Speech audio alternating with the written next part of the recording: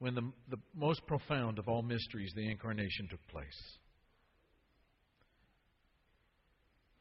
We're so moved when we ponder and we contemplate the mystery, not only of the Incarnation, but the profound depth of the mystery of the intensity of your love for us in our fallen state, in our nature,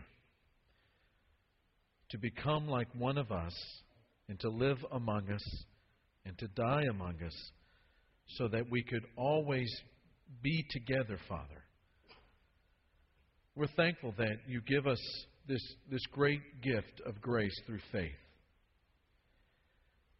We pray, Father, that all the days of our life,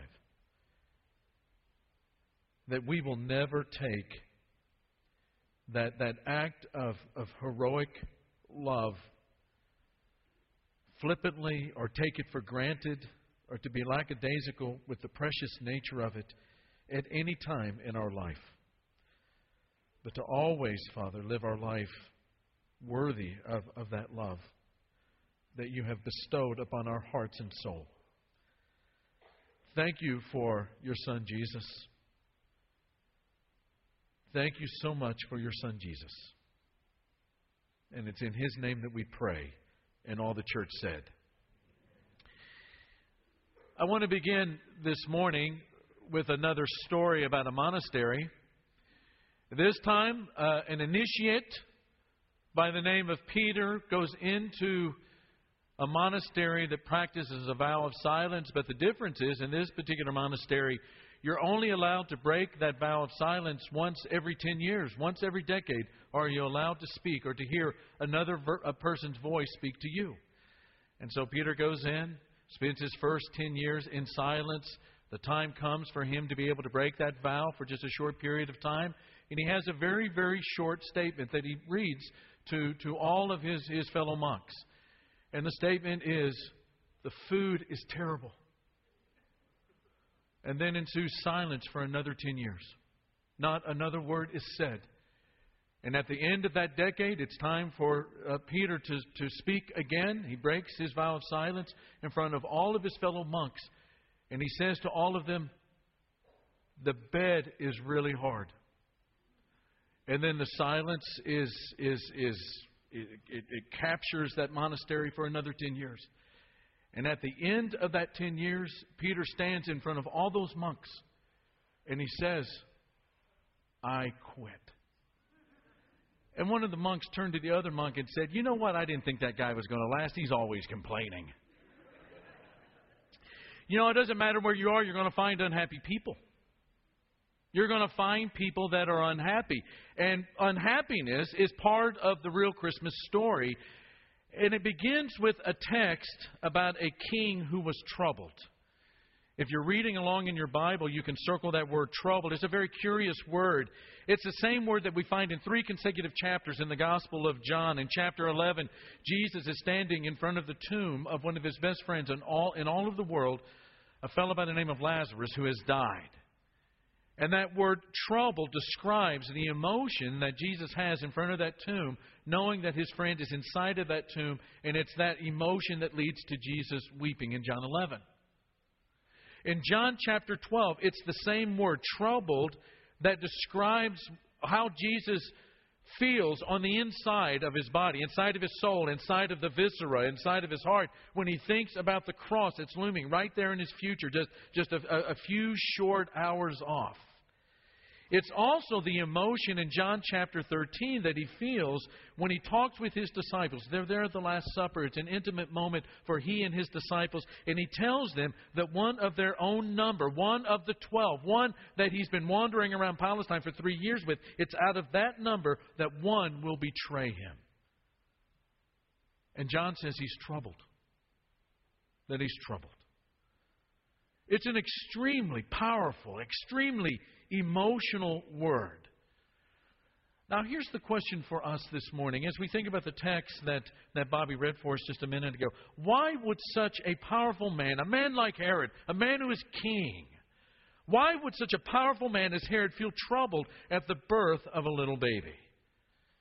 Well, I think the answer to that question, and to one degree or another, the answer to that is found in the context of Herod's life itself. When you think about Herod's life, there is every reason for him to be troubled. In 40 B.C., the Roman Senate gives to Herod the title King of the Jews. It was a title that he coveted. It was a title that he wanted very much. And the operative word in the life of Herod, in the life of all of the Herods, was power, and to have lots of it.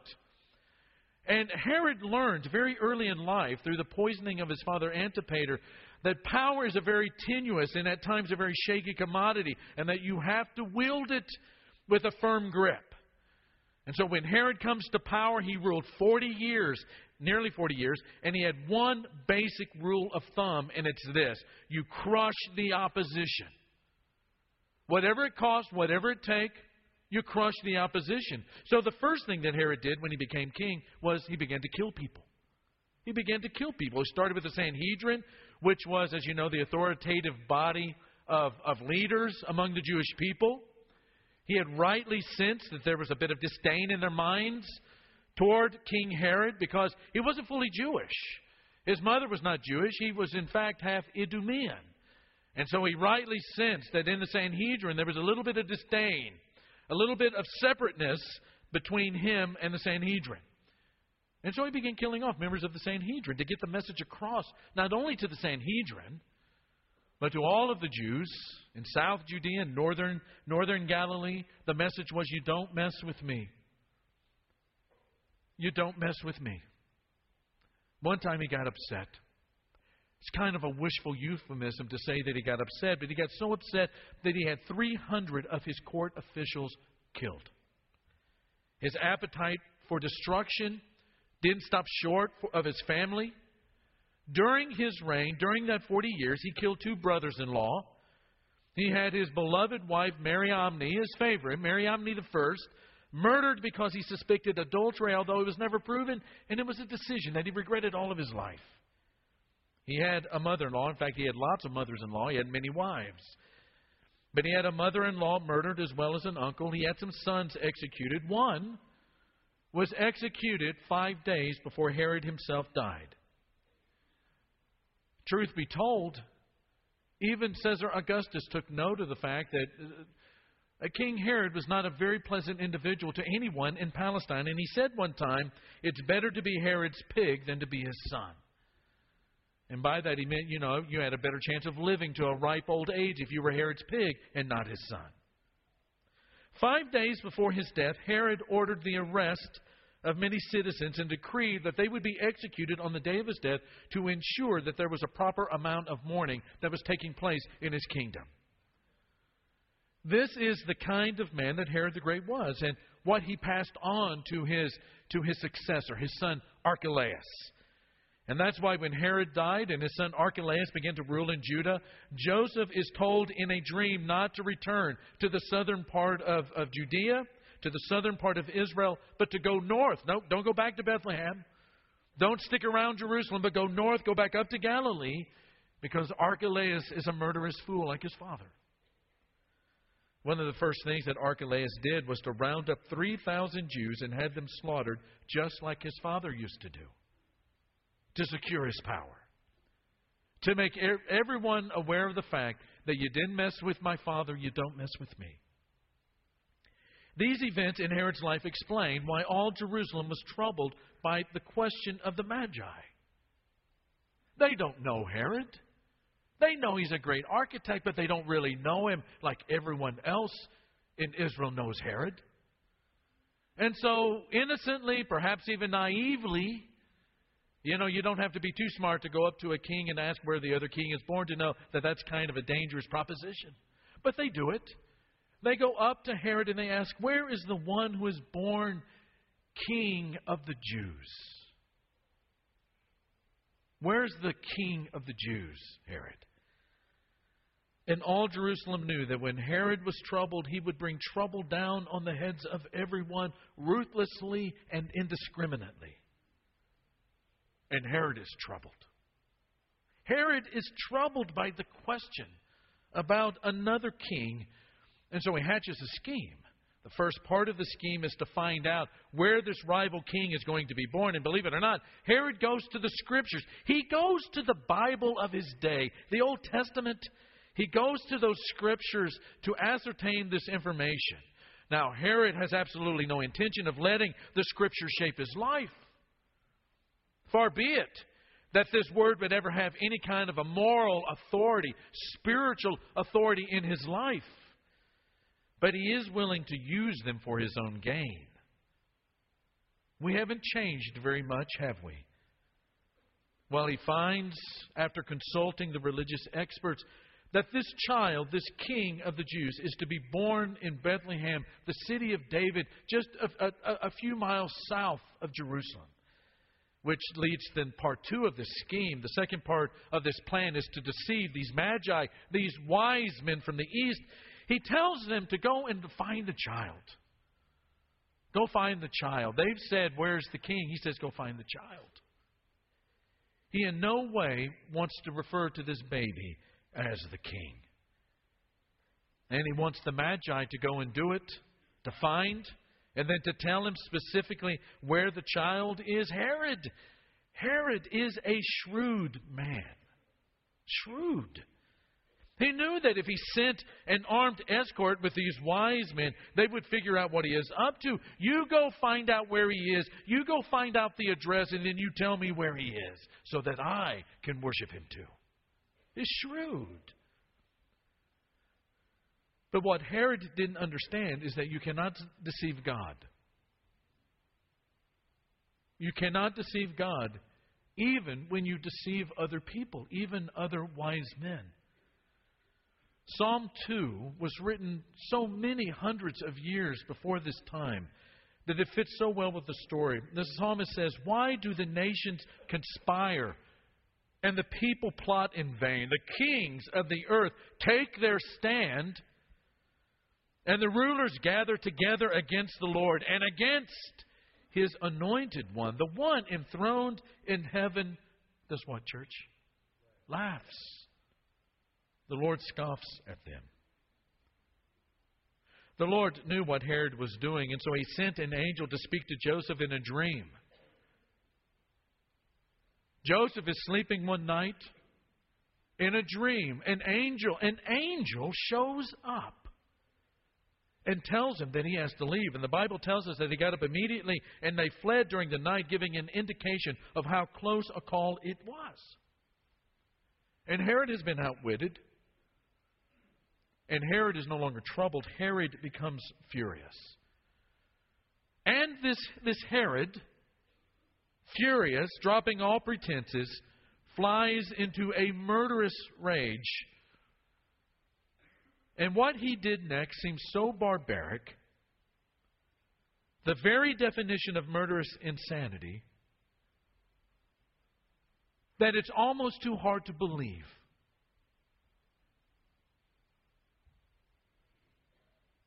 But it was very typical of him.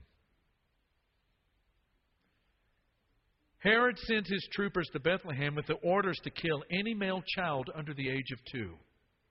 And so they did. And so they did. There is some debate on this event, but scholars estimate that in a town the size of Bethlehem, that this was anywhere from 5 to 25 babies that were murdered on the spot by a maniacal despot who was troubled. Who was troubled. And that is the true story of Christmas, not necessarily the one that you find on the cover of greeting cards, not the one that Bing Crosby sings about. The true Christmas story is about, in part, mind you, is about violence and rage and power and insecurity and jealousy and murder and a young family in flight during the night to another country. And a bunch of tiny little graves in a small town outside of the metropolis of Jerusalem. It is the story of a king who fought a birth. Do you know what I think? After 2,000 years, there are many that still fight that birth. But after 2,000 years, it is that baby's kingdom that is still standing. And so what is the relevance to us? Herod has been dead and buried for nearly 2,000 years, but his spirit still lives in our era. At the heart of Christmas, at the heart of the Christmas story, is a clash between the self-giving Son of God and the self-serving spirit of the world that we encounter every day. At the heart of the Christmas story is the conflict between two kingdoms, the kingdom of God and the personal kingdom without God. Herod's creating of a kingdom with the Herod values and the Herod way of dealing with issues and with problems and with Herod rule separate and apart from God is what we call human autonomy. It's where we vote. And our vote is the only one that counts when it comes to deciding the course of our life.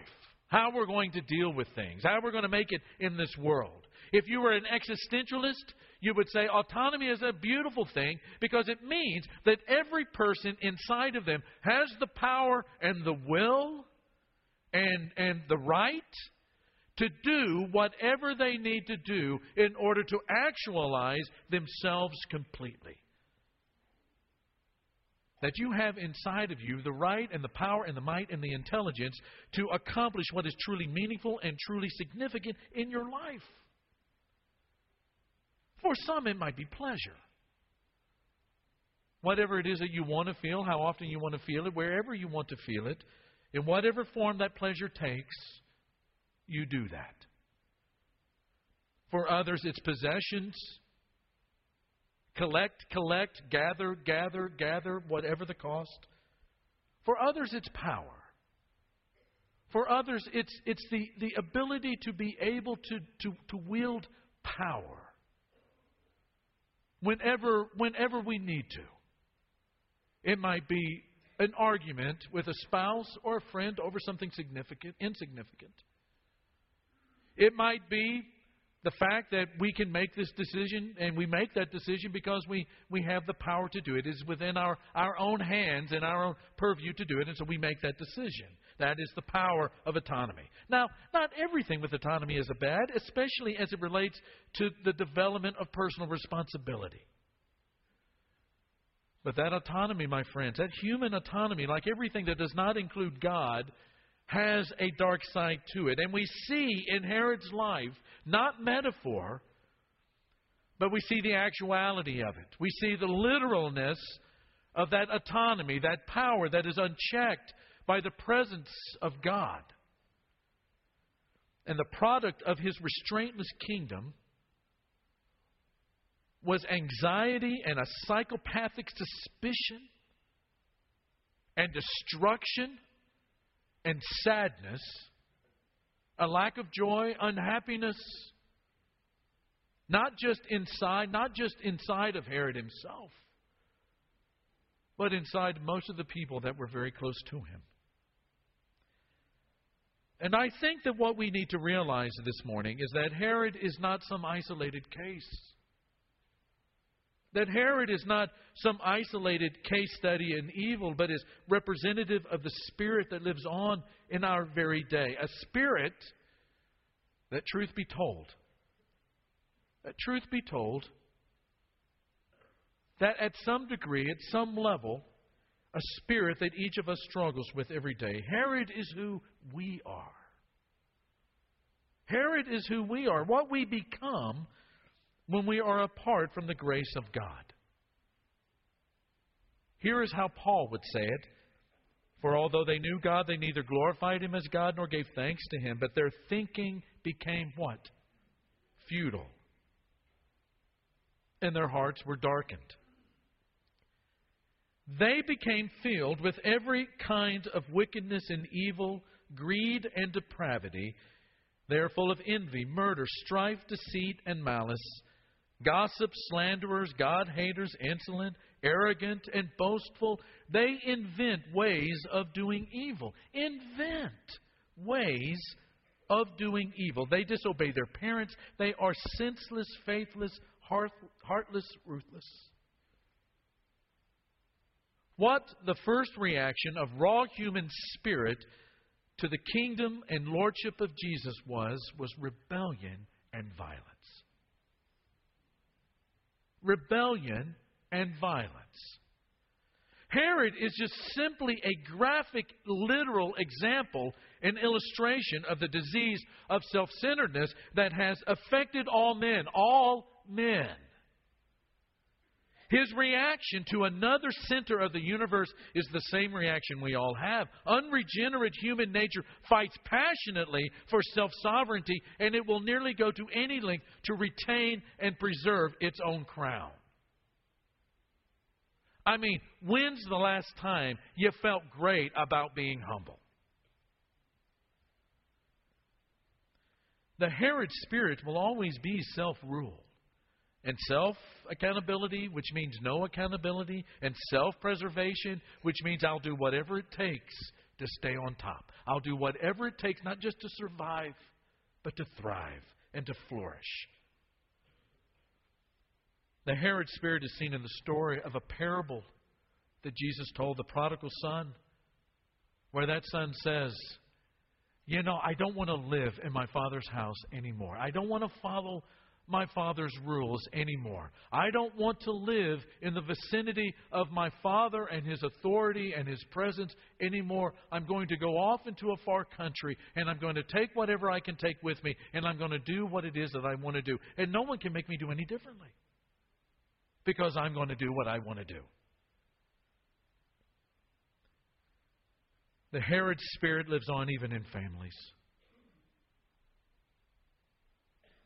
The Herod spirit says, it's my life. It's my body. It's my rights. And no one else is going to tread on my kingdom without a fight. Now, we have come to terms with this spirit that not only lives on in our community, but lives on in each and every one of us. We have to come to terms with that. We have to come to terms with this spirit that not only lives in us, but in our hearts and in everyone around us. Because if Jesus is King, if Jesus is Lord, then what we thought was our reign is over. Our sovereignty has ended. It has ended. It has ceased. But the bottom line is that we struggle, just like Herod, but that will not stand in the end. And as we think about the birth of Jesus in the coming days, I think that we need to survey our hearts for that Herod spirit that resides in some of us, even in this room. 3 things to consider. The first, have we allowed Jesus to invade our lives and challenge our autonomy? Have we allowed Jesus to come into our lives as Lord and to challenge our own self-autonomy as Lord and as King and as sovereign? There's a subtle reminder of grace in this story that we sometimes miss. God gave Herod the news that there is a Lord whose birth is not catalyst for trouble, but his birth is good news for joy for all people. But have we, like Herod, built up walls around our perception so that we are blind to the work of God in His own creation? Secondly, have we accepted the Lordship of Jesus in our lives? Truly. Have we accepted the fact that He is not just Savior, but He is Lord? He is not just the one who died on the cross, but He is King of our life.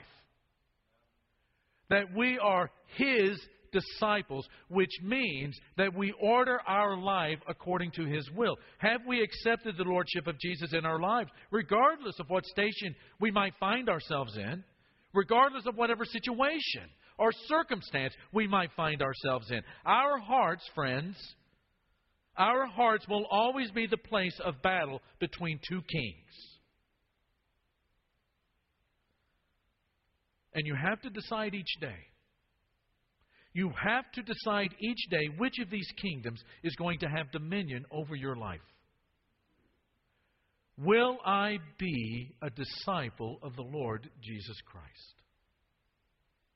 Have we allowed Him to invade our lives, to challenge our autonomy? Have we accepted the Lordship of Jesus in our lives? And have we gotten down on our knees to worship the King? You think about those wise men. It seems so naive to approach another king and ask, "King, do you know where the other king is being born?" It doesn't seem very wise. It doesn't seem to be very frugal. It doesn't seem to be very steward-like to take all of that money and all of that time and all of that energy and all of that intellect and dedicate it to a journey in search of a king.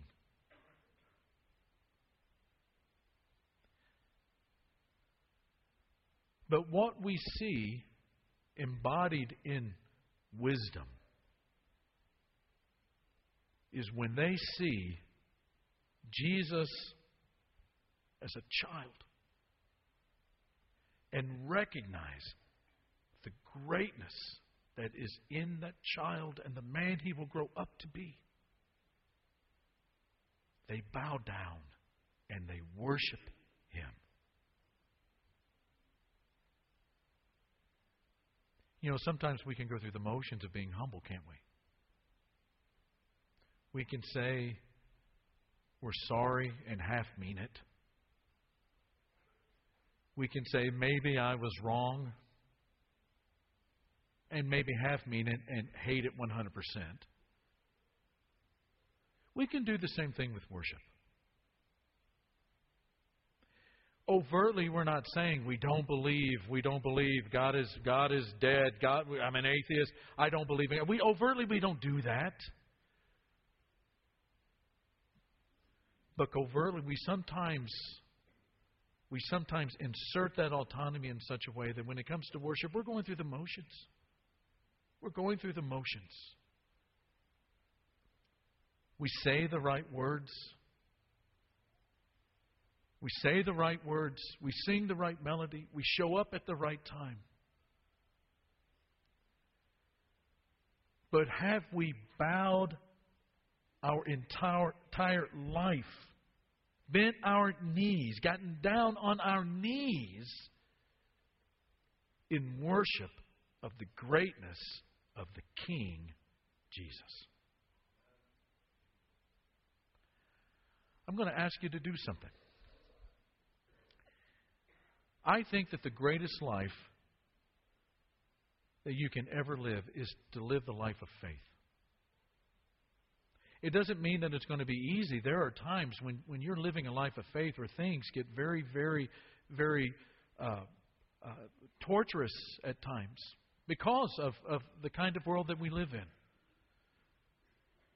But when you become a Christian, what happens is that God not only clears your conscience, and not only clears that conscience and that slate, or whatever you want to call it, of everything bad that you've ever done, but everything bad that you're going to do in the future. It is a clean slate.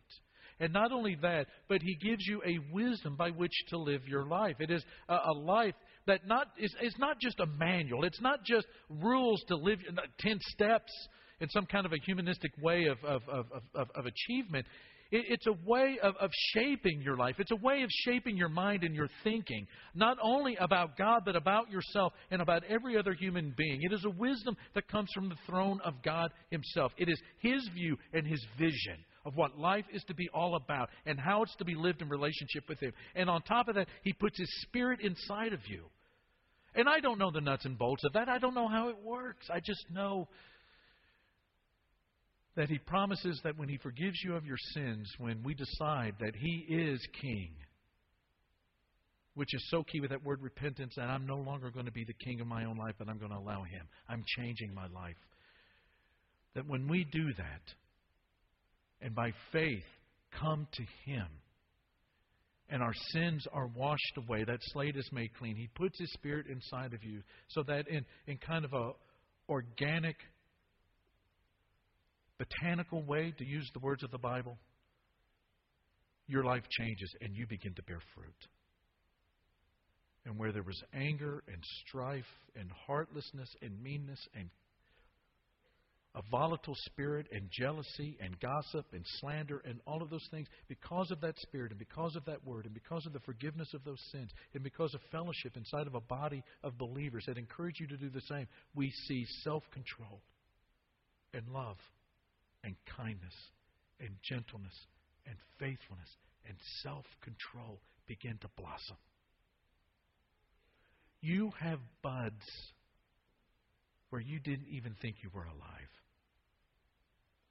And that's the life that Christ offers you today. And if there's some way that our church can help you make that kind of connection, what I'm going to ask you to do is during the singing of this song, some of our shepherds are going to be down here at the front. And these men will sit down and talk with you and let you know what it is that is God's will when it comes to accepting His Son Jesus and becoming a disciple. And for the rest of us, we ask ourselves that question. We've been singing this morning, but have we really worshiped? For some, we've been worshiping all day. But everyone needs to ask, have I just been singing? And do I really need to worship right now? Ben's going to lead us in a song. If there's any way our church can minister to you, you can come down to the front to talk to these shepherds as we stand and worship the King. You are Lord of creation and Lord of my life, Lord of the land and the sea. You are Lord of the heavens.